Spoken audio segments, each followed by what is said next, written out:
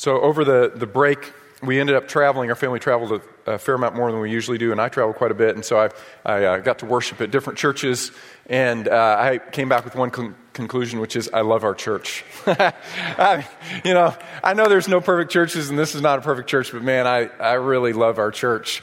We're going to be starting our study of the book of Matthew this morning, so I need you to turn with me to Matthew chapter 1, verse 1.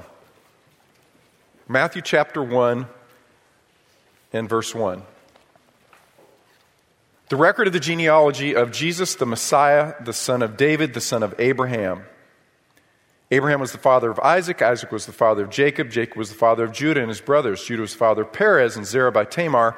Perez was the father of Hezron. Hezron the father of Ram. Ram was the father of Abinadab. Abinadab father of Nahshon. Nahshon the father of Salmon. Salmon was the father of Boaz by Rahab. Boaz was the father of Obed by Ruth. Obed was the father of Jesse. And don't panic, I'm actually not going to read the entire genealogy to you, but I'm going to tell you, you should read it once in a while.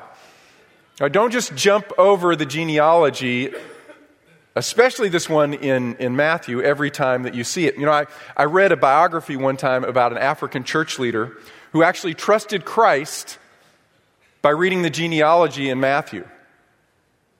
So how is that even possible? Well, the genealogy for him connected Jesus to reality. But it connected to Jesus to history, and it connected Jesus to a story that was much longer and much bigger than just what he saw in the individual names.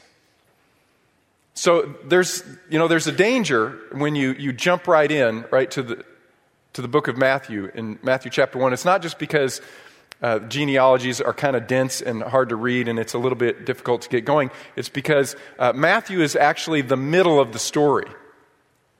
Right? In a sense, there were 39 chapters that came up to this point. Matthew is the 40th, and then there are going to be 26 more chapters of the story that happens after this. Right? Matthew is the middle of the story of what God is doing.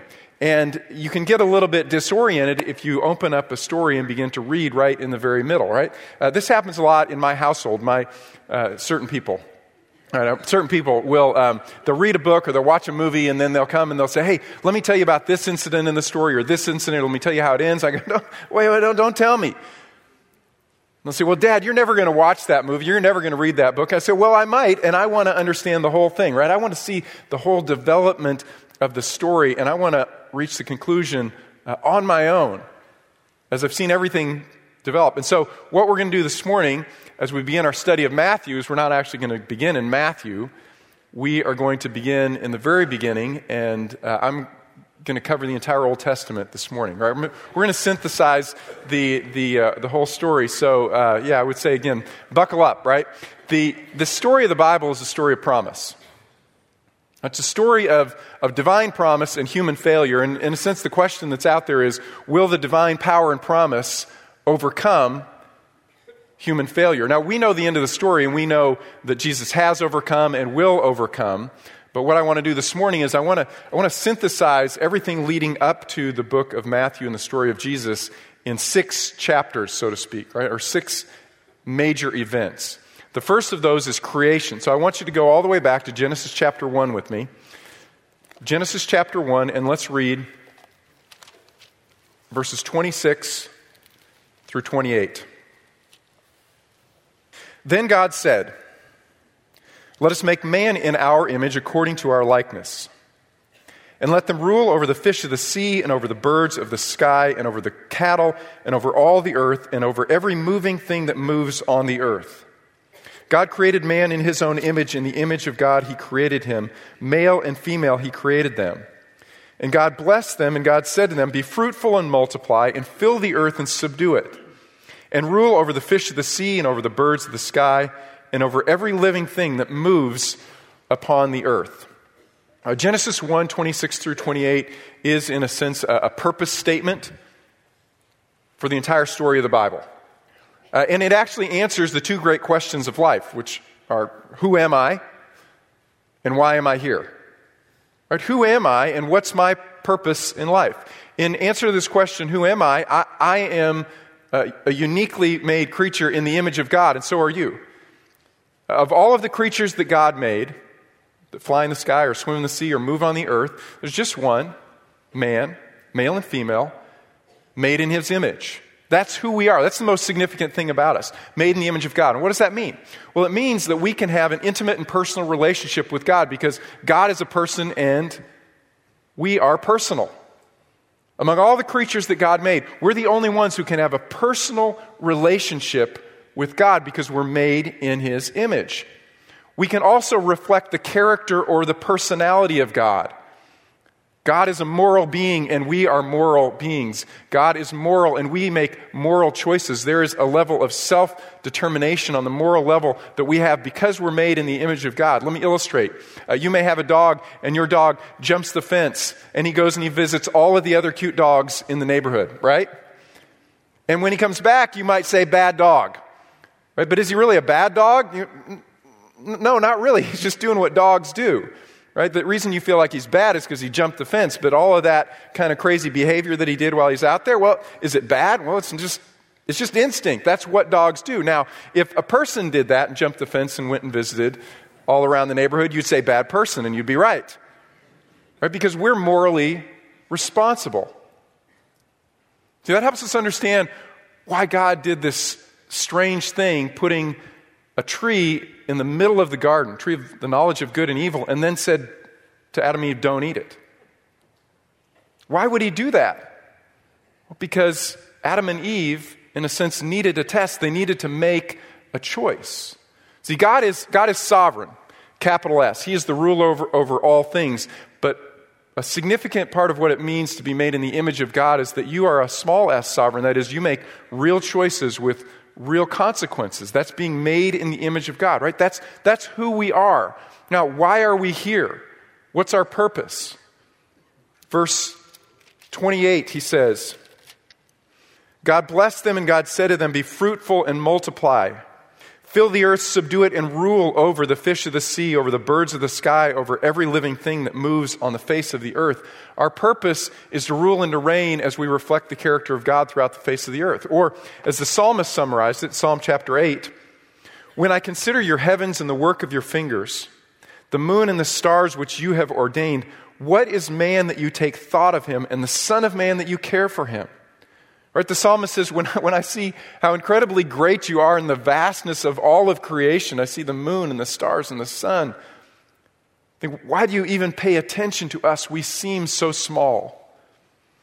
He goes on to say, yet you have made him, that is man, a little lower than God, and you crown him with glory and majesty. You make him to rule over the works of your hands. You have put all things under his feet.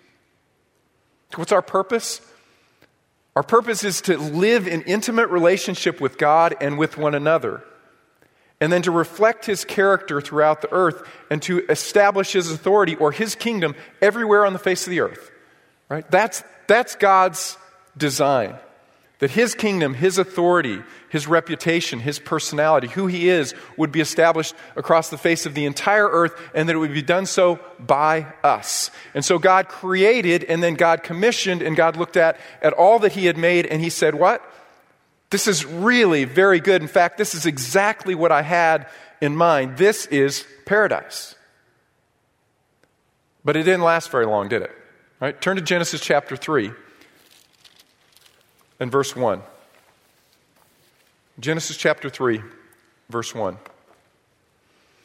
Now the serpent was more crafty than any beast of the field which the Lord God had made. And the serpent said to the woman, indeed has God said, you shall not eat from any tree of the garden. The woman said to the serpent, from the fruit of the trees of the garden we may eat. But from the fruit of the tree which is in the middle of the garden, God has said, you shall not eat from it or touch it, or you will die. The serpent said to the woman, you surely will not die. For God knows that in the day that you eat from it, your eyes will be opened, and you will be like God, knowing good and evil.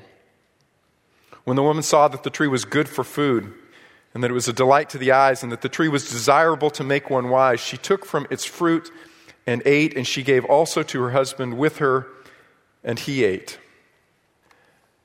This is, in theological circles, is called the fall. The fall sounds so passive, right? Adam and Eve fell into sin. Oops, right? But that's not what's actually happening. What's happening is an outright rebellion. It's an intentional revolt against God and against God's authority and against God's plan and his intention for his creatures made in his image. What happened? Well, God's adversary slithered into the garden, right? In the form of a certain Satan, the adversary came into the garden. And his intention was to usurp the authority and the control over God. And so what he did was he tried to gather followers for himself. Remember, Satan, we don't know a lot about him, but we know this. He was created by God. He was created as the most beautiful angel that God had made. The most beautiful, the most intelligent, the most powerful. And apparently, a switch went off in his heart and he decided, I don't need to live under the authority of God. I can be God. I should be God. And so he gathered some of the angels and they came with him in rebellion against God. And when God created, he decided that he would usurp God's authority over the earth, and he went to recruit image bearers, men and women, to follow after him and set up a counterfeit kingdom against God's kingdom and against God's authority and against God's goodness in the world. He came to Adam and Eve and he said, "Follow me. You can live independently from God, and you can make life work. In fact, life will be better if you live independently from God." That's actually the temptation that each of us faces every day, isn't it? Will we let God be God and God reign as king? Will we live gladly under his authority and his goodness and kindness? Will we say to ourselves, the best place for me to be is in the kingdom of God and under the authority of God? Or will we say, I don't need God as king. I can be king. My life will be better if I'm in authority over my own life. And we face that choice every day. We face that choice sometimes moment by moment. Will God be in authority? Will God be king? Or will we be king of ourselves? And I learned an interesting fact from Matt Morton this week. Apparently, according to a recent count, there were 85,000 Elvis impersonators in the world. And growing, the number is growing. Right? 85,000 Elvis impersonators. And at the rate of growth, according to an article by CNN, they said at the rate of growth, by the year 2040, a third of the world will be Elvis impersonators. And you say to yourself, what's the point of that? There's a moral to the story. Moral of the story is this: everybody wants to be king, right? Everybody wants to be the king. So this was Independence Day for Adam and Eve. Independence Day for mankind. Problem was, it turned out to be enslavement. Because man can't live without God. Because we were made by God and made in the image of God. We're contingent beings, the theologians say. We're dependent beings.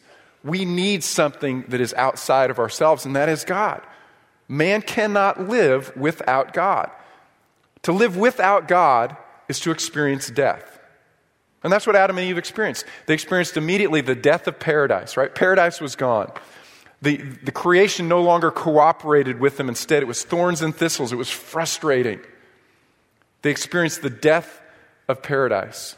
They experienced the death of their bodies. Their bodies began to degenerate and decay.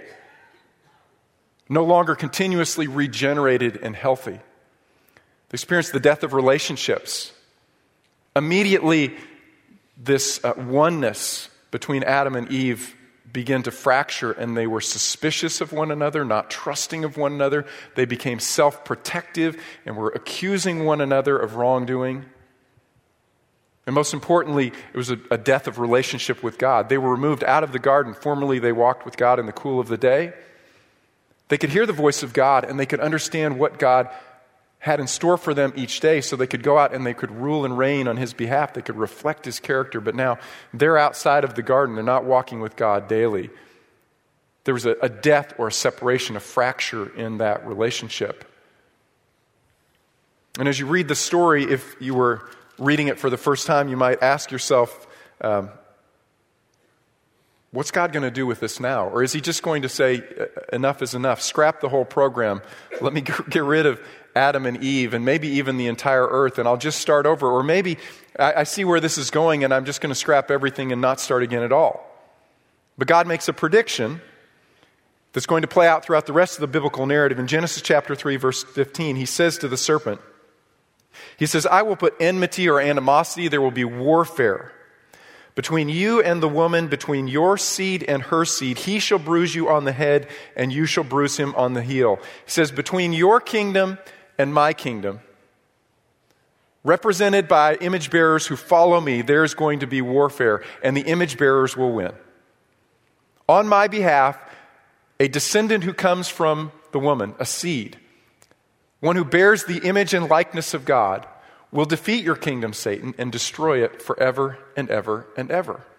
And as you continue to read the narrative, you say to yourself, I'm glad God made that prediction because I don't see how it's possibly going to happen.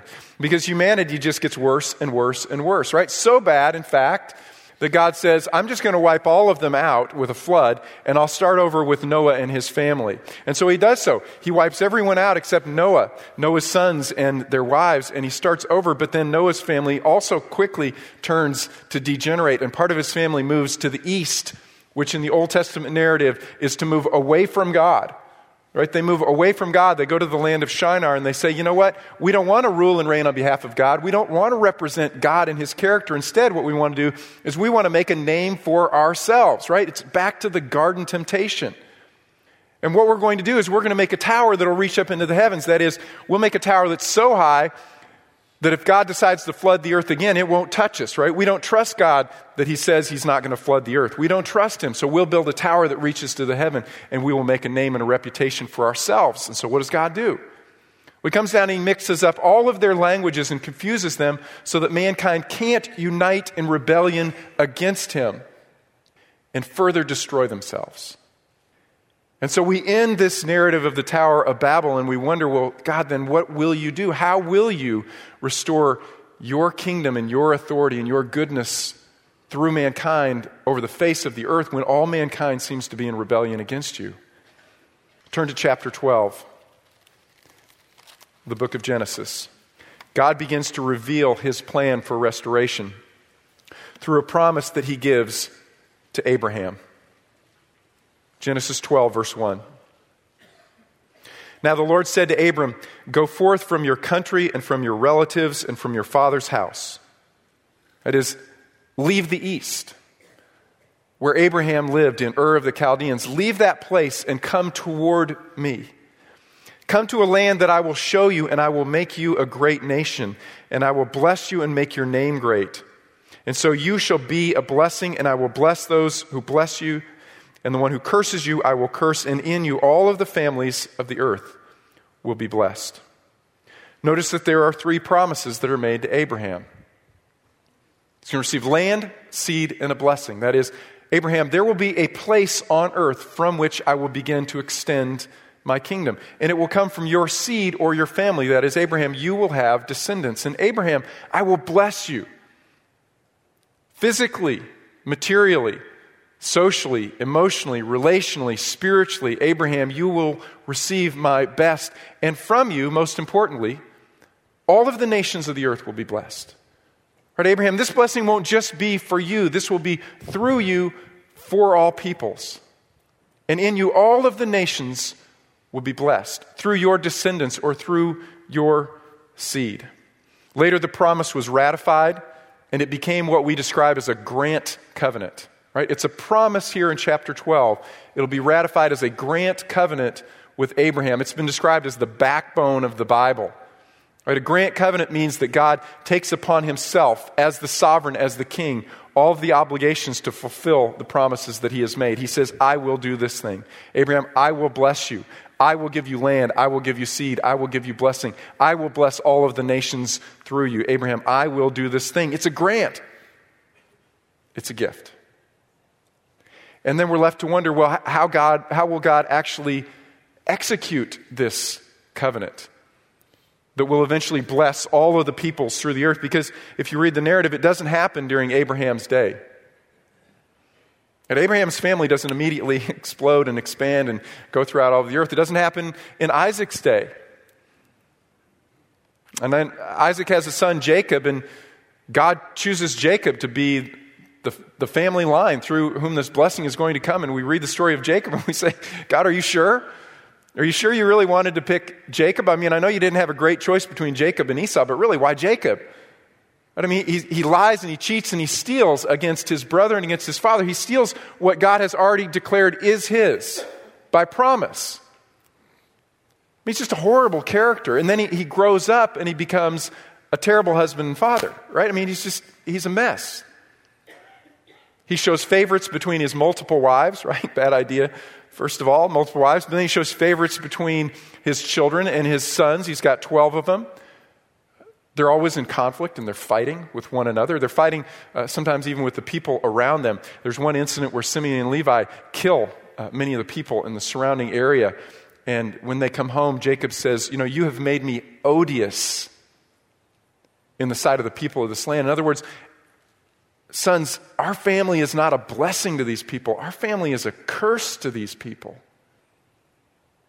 Jealousy becomes so great within the family. You know the story. They sell Joseph as a slave. He goes down to Egypt, and Joseph eventually understands God's perspective on being rejected by his family and sold into Egypt. He says, when his brothers eventually come to him, he says, you meant it for evil, but God meant it for good.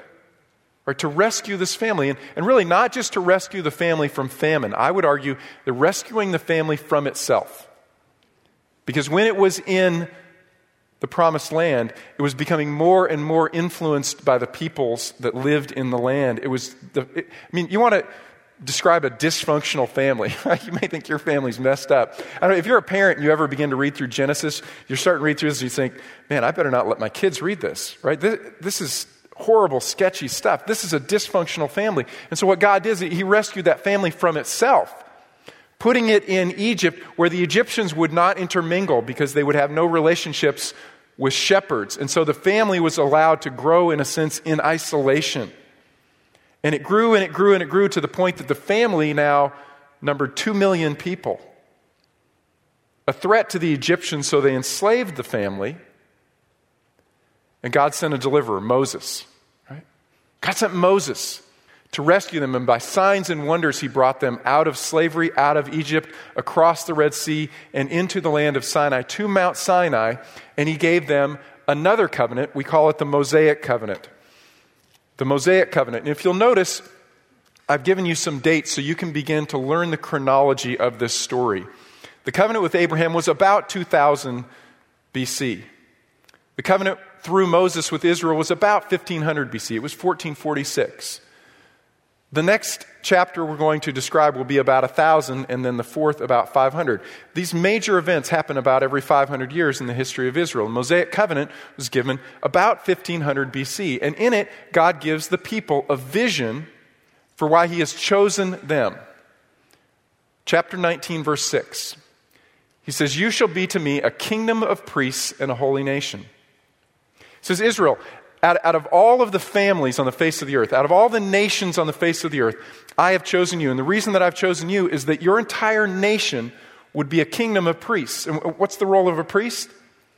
Well, the priest, in a sense, stands between man and God and mediates the blessings of God to mankind. He says, Israel, I've chosen you so that you would be that nation that would mediate my blessings to all of mankind. And he summarized or synthesized, in a sense, the moral obligations of the law in 10 commandments.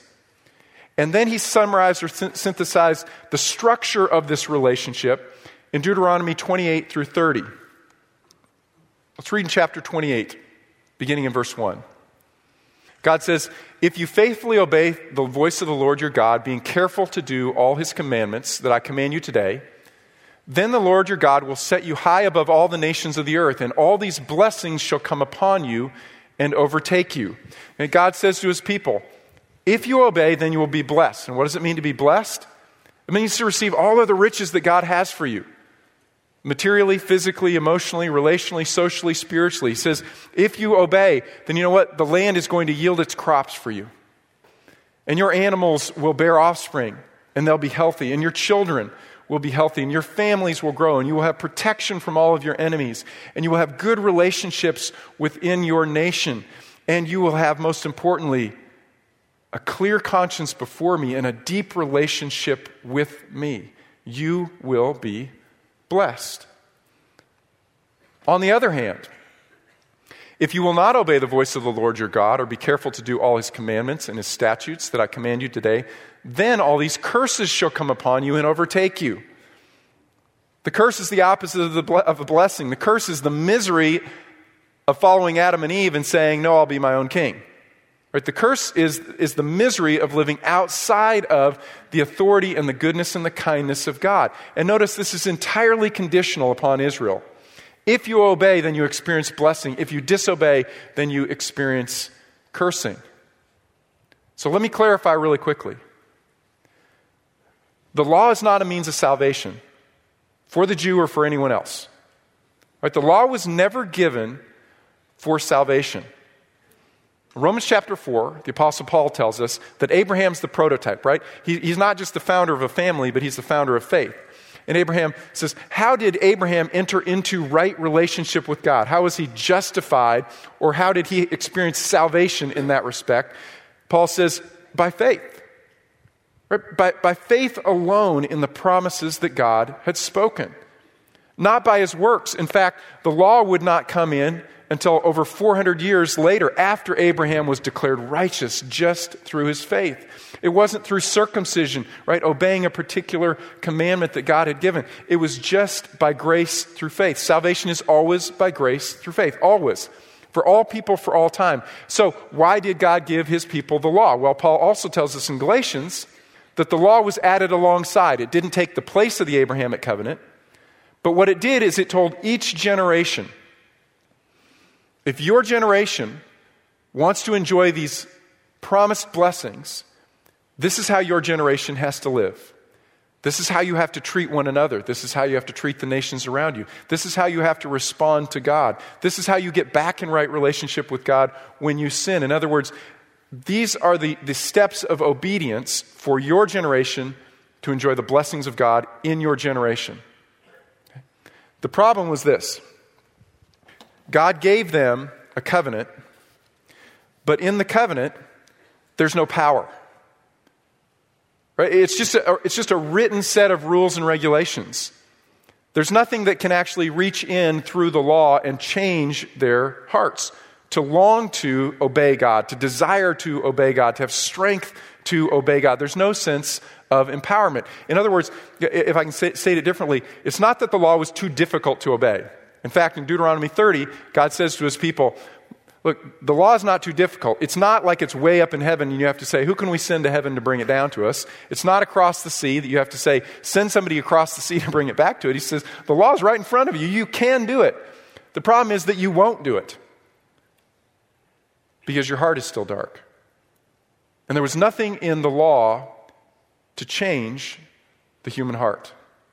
And so what we actually see as we continue to read the biblical narrative is that Israel lived most of its history under the cursings.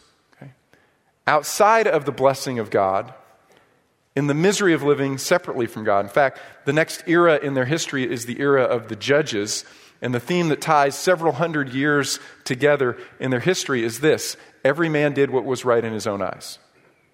Okay, every man did what was right in his own eyes. And so they went through this cycle of disobedience and discipline, repentance, and God would restore them. And it just happened over and over and over again because nothing changed inside of their hearts.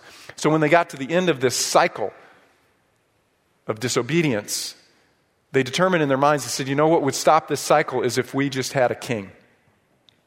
If we had a king like all the other nations, then we would live in blessing. And so they asked God for a king.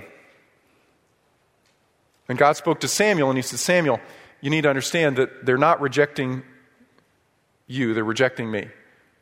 What's really happening in their hearts is they don't want me as king. And so I'm going to give them a king. I'm going to give them their kind of king. And so he gave him a king who was head and shoulders taller than everyone else. He was very handsome. He was very strong. He was a military leader. And he was an absolute failure. His name was Saul.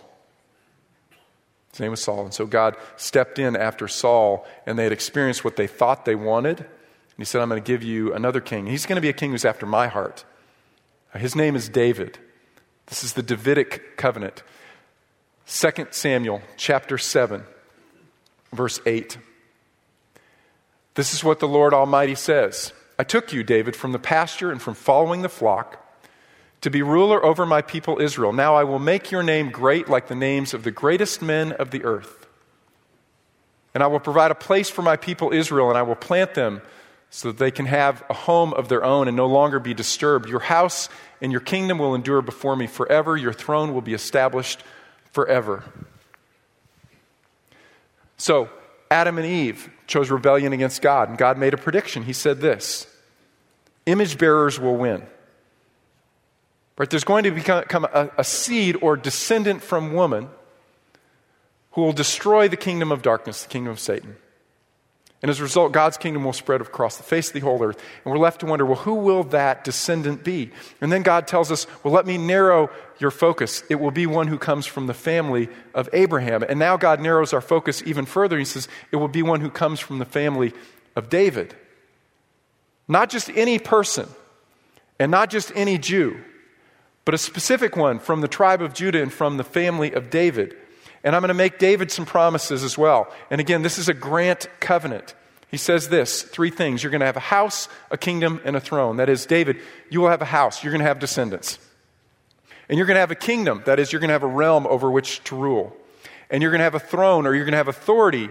And that authority will ultimately be established forever. And from that throne, you will rule not just over Israel, but ultimately it will be my rule through Israel over all nations, and I will give my blessing.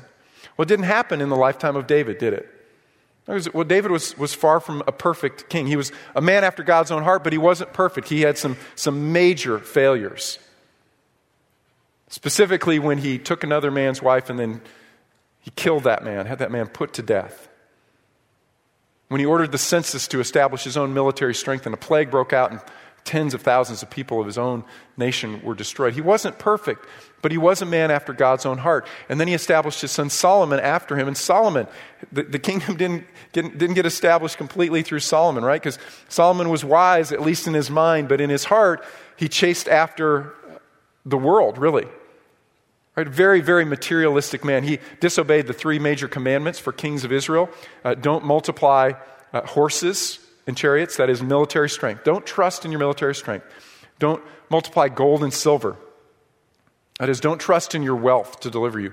Don't multiply foreign wives. That is, don't create military alliances with the nations around you. Well, Solomon broke all 3 of those, and the result was he brought all of these wives into his presence, and they pulled his heart away after foreign gods.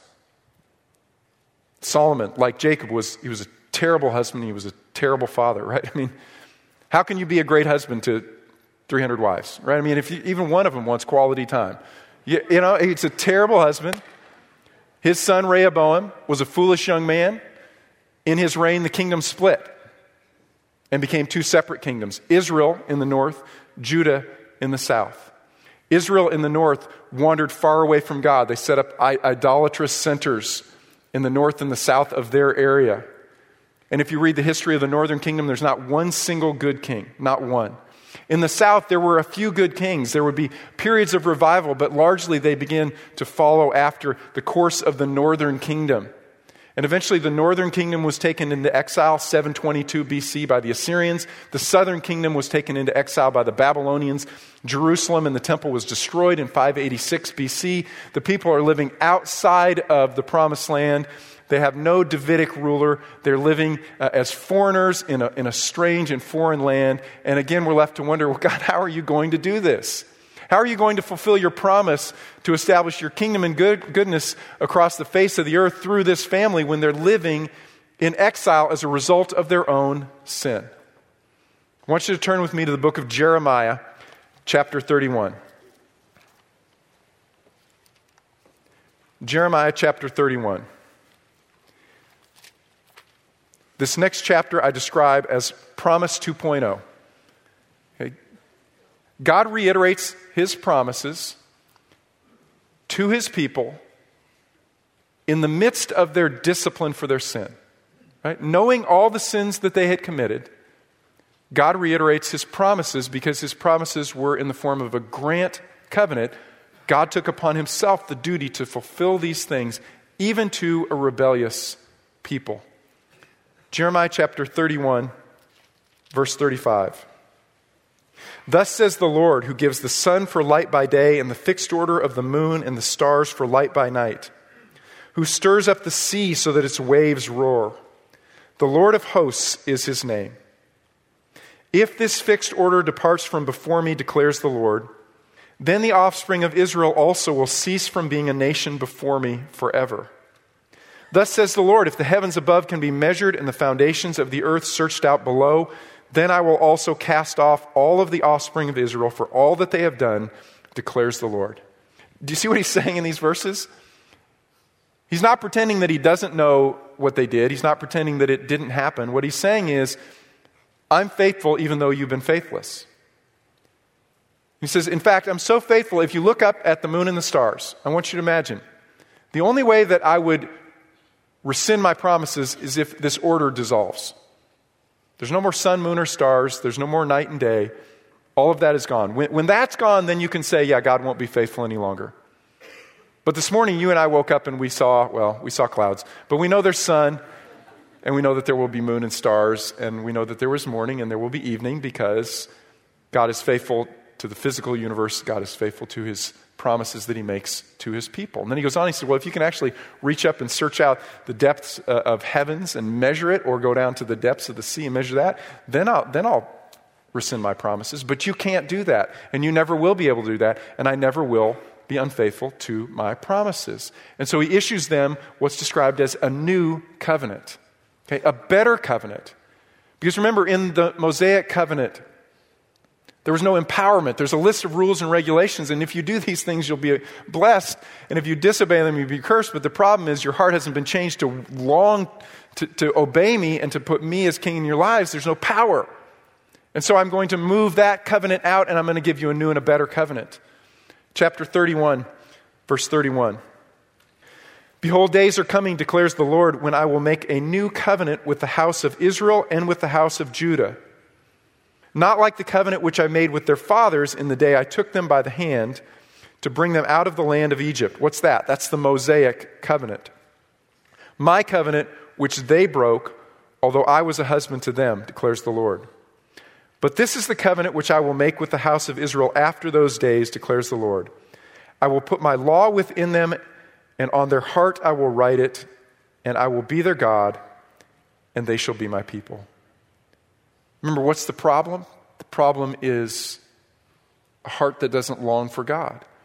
And so in the new covenant, God says, I'll provide you with the means. I will provide you with the ability. I will remove the heart of stone out of your flesh.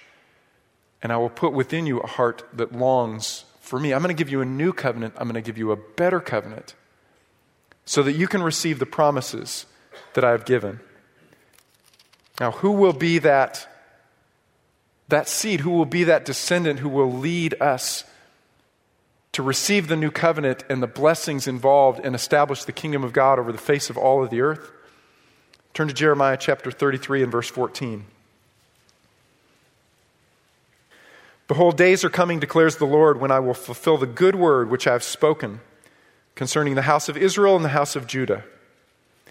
In those days and at that time I will cause a righteous branch, David, to spring forth, and he shall execute justice and righteousness on the earth. Verse 20.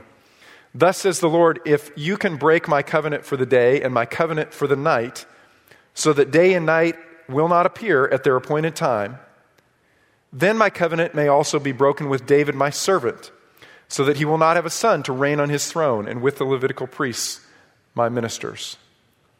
As the host of heaven cannot be counted and the sand of the sea cannot be measured, so I will multiply the descendants of David my servant and the Levites who minister to me. Remember, two grant covenants, Abrahamic covenant and the Davidic covenant. And what does he say? That if you can remove the fixed order of day and night and sun and moon and stars, then I'll break my covenant. It's not going to happen.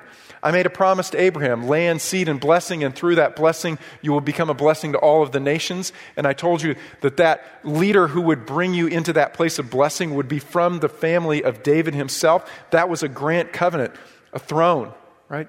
A kingdom, a family. He will have all of these things because I've made all of these promises. And God reiterates those promises. Note this, he reiterates those promises when Israel is in the midst of being disciplined for their sin. God says, you have been unfaithful, but I will be faithful. And so God takes them and he restores them. There's a return. Nation comes back into the promised land. Cyrus, pagan Persian king orders that Israel can return back to the land. And they return back to the land and they rebuild the temple. And then under Artaxerxes, they're able to come back and they rebuild the walls around the city. But they still live as an oppressed people under foreign powers. There's no Davidic king on the throne. And they're waiting, and God sends a prophet, the final prophet. His name is Malachi, and he says to the people, God is declaring to you, I'm going to send you a prophet in the spirit and the power of Elijah. And this prophet will prepare your hearts to receive the king and to receive the new covenant and to receive this new heart through which you can enjoy all of the blessings of God. Wait for him. And so they waited, and they waited, and they waited 400 years, right? 400 years of silence. No prophets came. They're waiting, and they're waiting, and they're waiting for God to send that one. And now we're ready for the book of Matthew. Okay? Turn to Matthew chapter 1, verse 1. Matthew chapter 1, verse 1. This is the record of the genealogy of Jesus, the Messiah, the son of David, the son of Abraham. Wow, do you see it? One verse that just synthesized the entire Old Testament that we've been talking about for the last 30 minutes. Okay? Who is Jesus? Right? One verse summarizes the entire story up until this point. This is the Son of Promise. This is the one. This is the one who is inheriting the promises that were made to Abraham. This is the one that's inheriting the promises that were made to David. Who is he? Who is he? Two things I want you to note. First is this. His name is Jesus. And in the Old Testament, in all of biblical literature really, names are significant. Names carry great meaning. Jesus was named by God because his name carries meaning, and his name means this: the Lord, that is Yahweh, saves. Yeshua. Yahweh saves. Well, saves us from what? Look at Matthew chapter 1, verse 20. She, that is Mary, will bear a son, and you shall call his name Jesus. Why? Because he will save his people from their sins. Now all this took place to fulfill what was spoken by the Lord through the prophet. Behold, the virgin shall be with child and shall bear a son, and they shall call his name Emmanuel, which means God is with us. God has not forgotten us. God is going to save us. Will save us from what? Yeshua, God in flesh, will save us from our sins. We know the end of the story, right? We know where this has gone, and we've read the story many times, and we understand. But if you were living in that day when Jesus arrived and you heard these prophecies, he will save us from our sins, you would have to wonder to yourself, well, he's a king, I understand, but how will he save us from our sins? What Matthew will describe for us is that Jesus is no ordinary man. Yes, he's a man. He was born of the Virgin Mary. He came from a woman. He came from this person. He's fully man, but he's also God, because it was the Holy Spirit that overshadowed her. And so he won't be like your typical king. He'll be God-man. And he will remove this barrier to blessing, which is sin. Right? God can't pour out the riches of his blessing upon all of the earth while there is this cloud or this veil of sin and death. And so somehow this king is going to rule and reign in such a way that he removes first the debt of sin.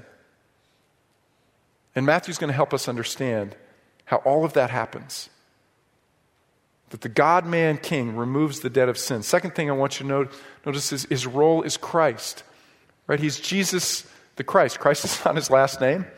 Right? They didn't call a roll and say, Christ, Jesus Christ here. That's not, if anything, his last name would have been something like Bar Joseph, right? Jesus, son of Joseph. Christ is a title.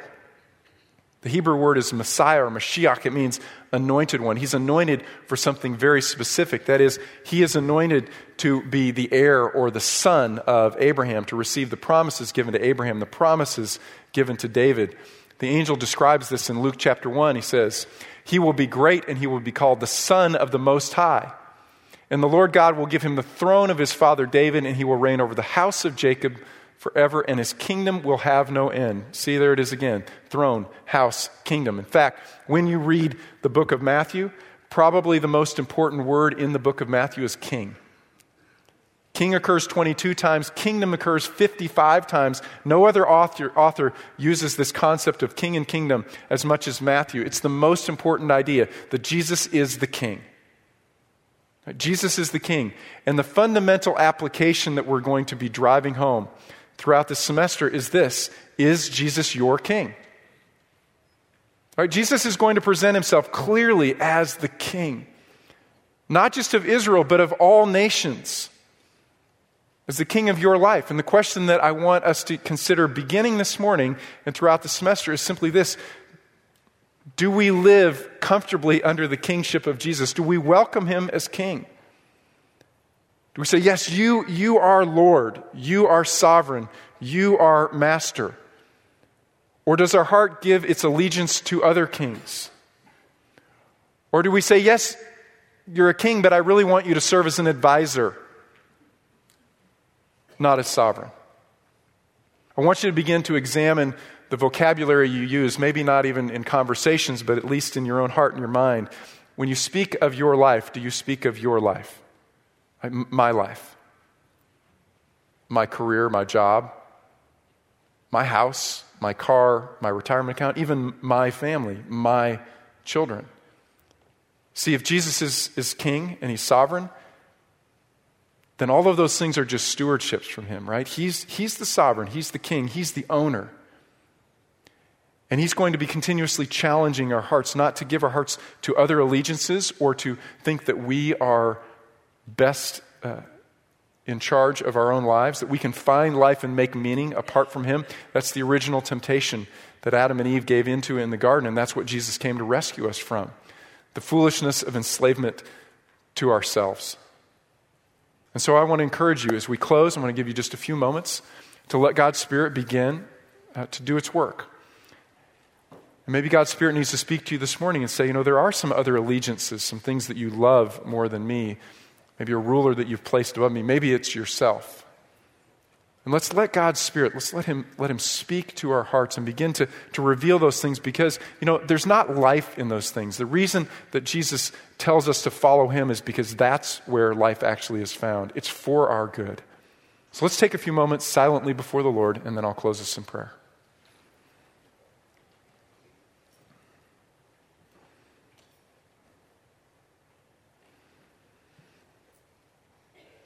Heavenly Father, we acknowledge that it is only your Spirit that can reveal things that get hidden deep within our hearts. The foolish allegiances, the foolish loves that are less than you.